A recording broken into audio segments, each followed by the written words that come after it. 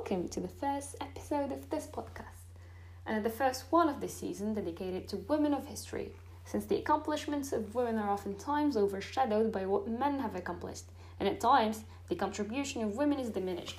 Today's EP is about Elizabeth I and goes to mention that I wasn't hyperfixating over her for the last few days. Well, starting by Elizabeth I, Queen of England, Ireland and France, the last Tudor, daughter of King Henry VIII, and let me tell you, I evidently go feral whenever anyone mentions Henry VIII. This guy, everything about him was messy. Like, imagine creating a new church just to spite the Roman Catholic Church, a church that you rule supreme, so you can only divorce your very Catholic wife. This guy went on and beheaded his other new wives because, well, they didn't give him a son, when it's entirely his own problem. Honestly, it was a mess, and his doings go on to create issues for his daughters, who did reign after him. And before we dive in to unravel the interesting life of the Queen Elizabeth I, maybe a brief context would be helpful. Before Elizabeth is crowned Queen of England, Henry VIII is King of England, a very controversial dude who divorces his wife Catherine of Aragon, a very loyal subject of the Roman Catholic Church, just like her parents are. Well, she's the daughter of Isabella I of Castile, the warrior queen that united Spain with her marriage to Ferdinand of Aragon and drove the Moors and the heretics out of Spain for good.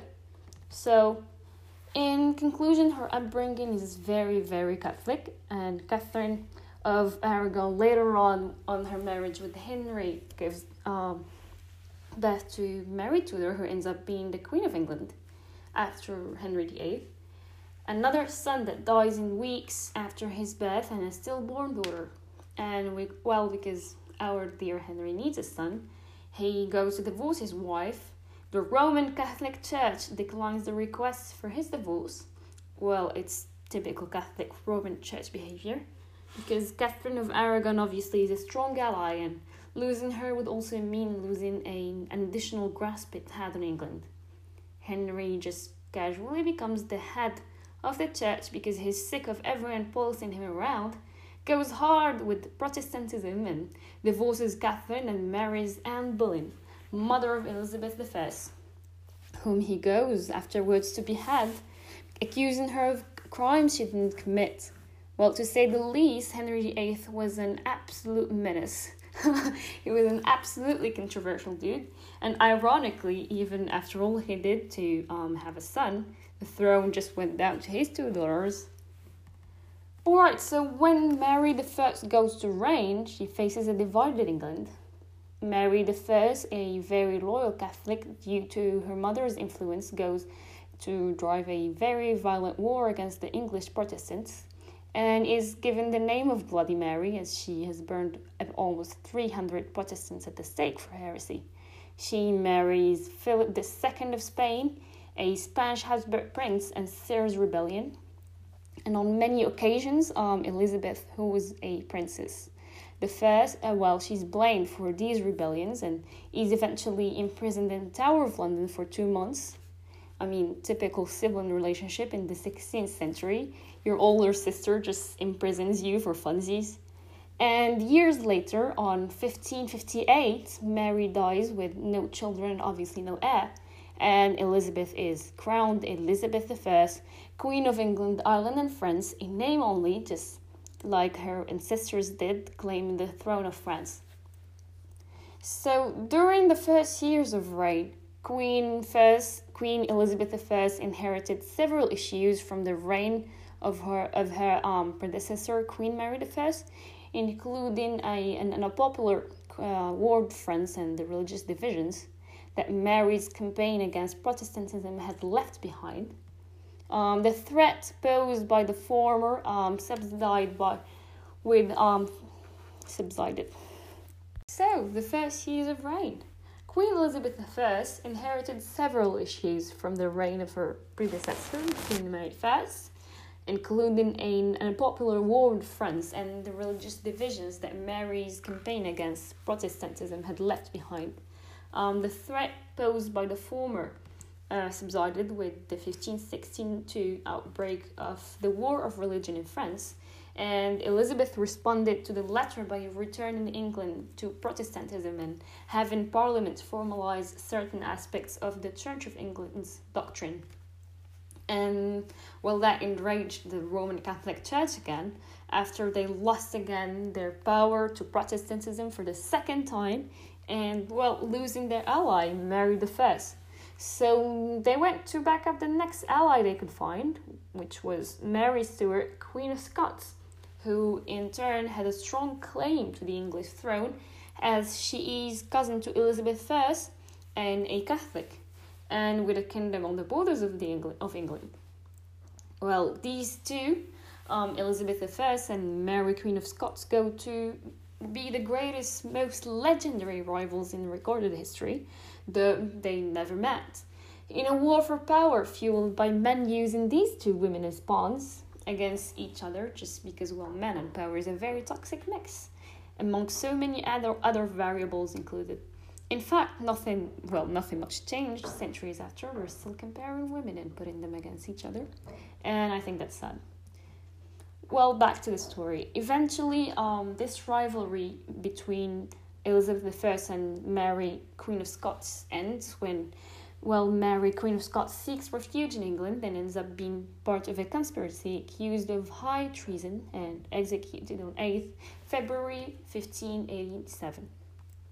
An issue that also troubled her reign for its entirety was her lack of a husband and heir, a situation which she and others realized could potentially ignite a successional crisis upon her death. Still, Elizabeth I never married, despite all the offers she got, and that's how we land on her interesting courtship stories. It is very known that Queen Elizabeth I had a favourite, Dudley, Earl of Leicester, on one hand.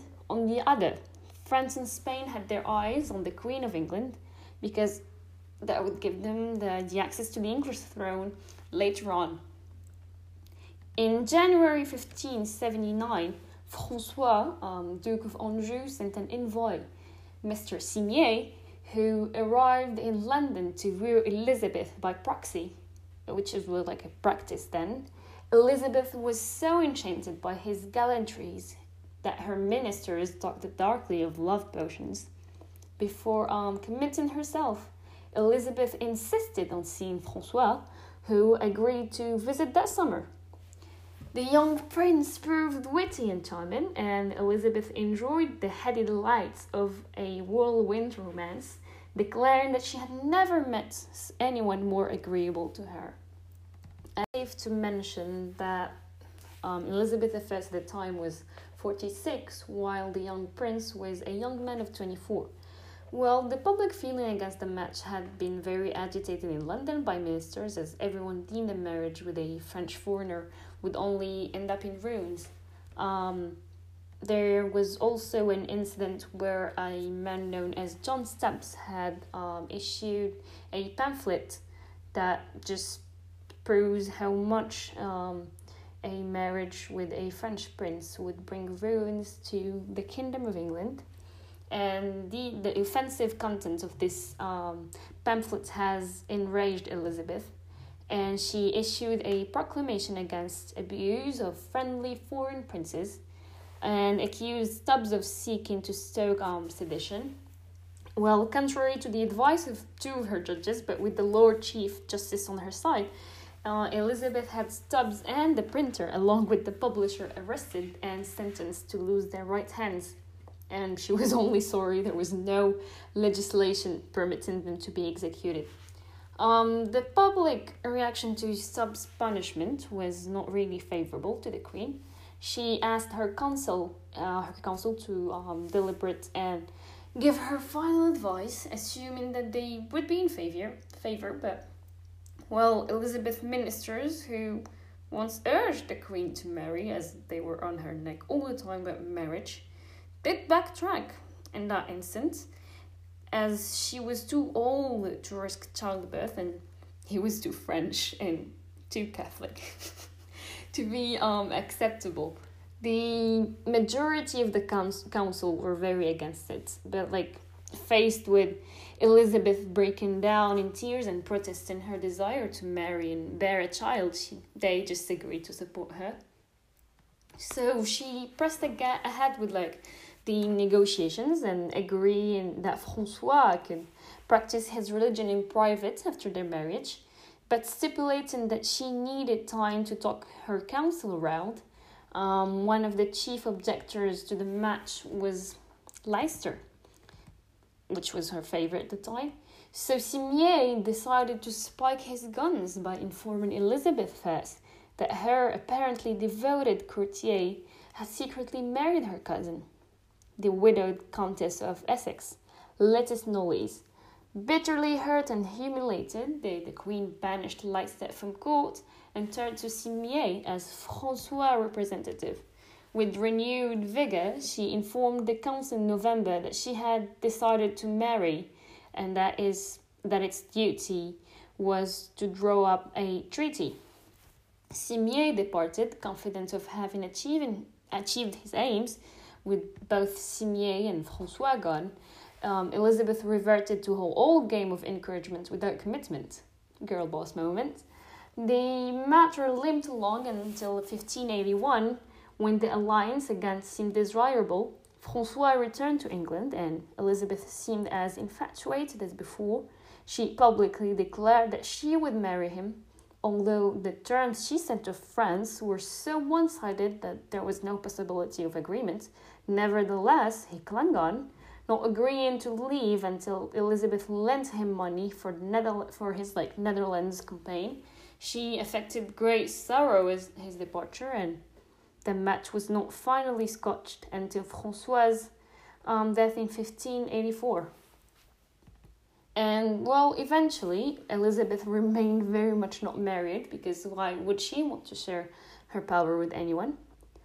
And back to the trials she faced. Perhaps one of her biggest trials, at least in the foreign policy realm, was when Spain tried to invade England in 1588. Then ensuing naval battle would go down as one of the most famous ones ever, and ended with England's defeat of the Spanish Armada, which had until then been supposed invincible. Elizabeth's reign would go to be known as the Old Golden Age. During her reign, she was able to successfully unite England from all the religious conflicts it went through. Under her reign, arts and literature thrived. Famous playwrights, poets, and painters emerged. England prospered in the second half of Elizabeth's reign, and many of the great works of English literature were produced during these years.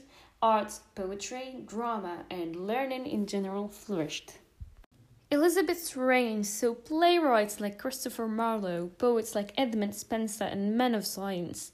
The era also saw the beginning of William Shakespeare's work. Many of the writers, thinkers, and artists of the day enjoyed the patronage of members of Elizabeth's court, and their works often involved or referred to the Great Queen, and indeed, she was the symbol of the day. Initially, with the wave of intellect and everything, and how under her reign, playwrights and plays thrived, a certain amount of class conflict arose over the production of plays, as the middle class tried to shut down the London theatres on the basis of their immorality. Thus, there were several attempts to shut them. The Privy Council, citing Elizabeth's fondness for plays, prevented this measure from taking place, although they did allow the crowded theatres to be shut down in times of epidemics. Eventually, plays became more socially respectable, and by the 1570s and 1580s they were even integrated into school curriculums, initiating the custom of school play. The Queen even watched some of these plays herself. In 1595, Shakespeare's A Midsummer Night's Dream was performed at Greenwich Palace during the marriage celebration of Burleigh's granddaughter. The play contained several references to Elizabeth and her court. Elizabeth herself was known for being a very good dancer and a particularly talented musician. Although she only played for her closest friends, she spent considerable time perfecting her renditions of several of the more difficult pieces of today. And by the end, after 45 years of reign, Elizabeth I dies on 24th of March 1603, aged 69. Leaving the throne to her successor, James I, son of Mary, Queen of Scots. Elizabeth I still goes down in history as one of the most influential sovereigns of England. Despite all the conflicts that rose during her reign, her council being on her neck to get married all the time for the entirety of her reign, the Roman Catholic Church threatening her reign, and Europe's race to get more lands after the discovery of the Americas. The reasons surrounding her death, though, are still a mystery, as she never allowed an autopsy to be conducted on her body after her death. Yet, one of the most famous theories surrounding her death include blood poisoning to her lead-based makeup that was proven to be poisoned 31 years after her death. Another entertained theory was that her coronation ring, that she never took off during her 45 years of reign, just blended with her flesh, and she died days later after her doctors advised her to remove it.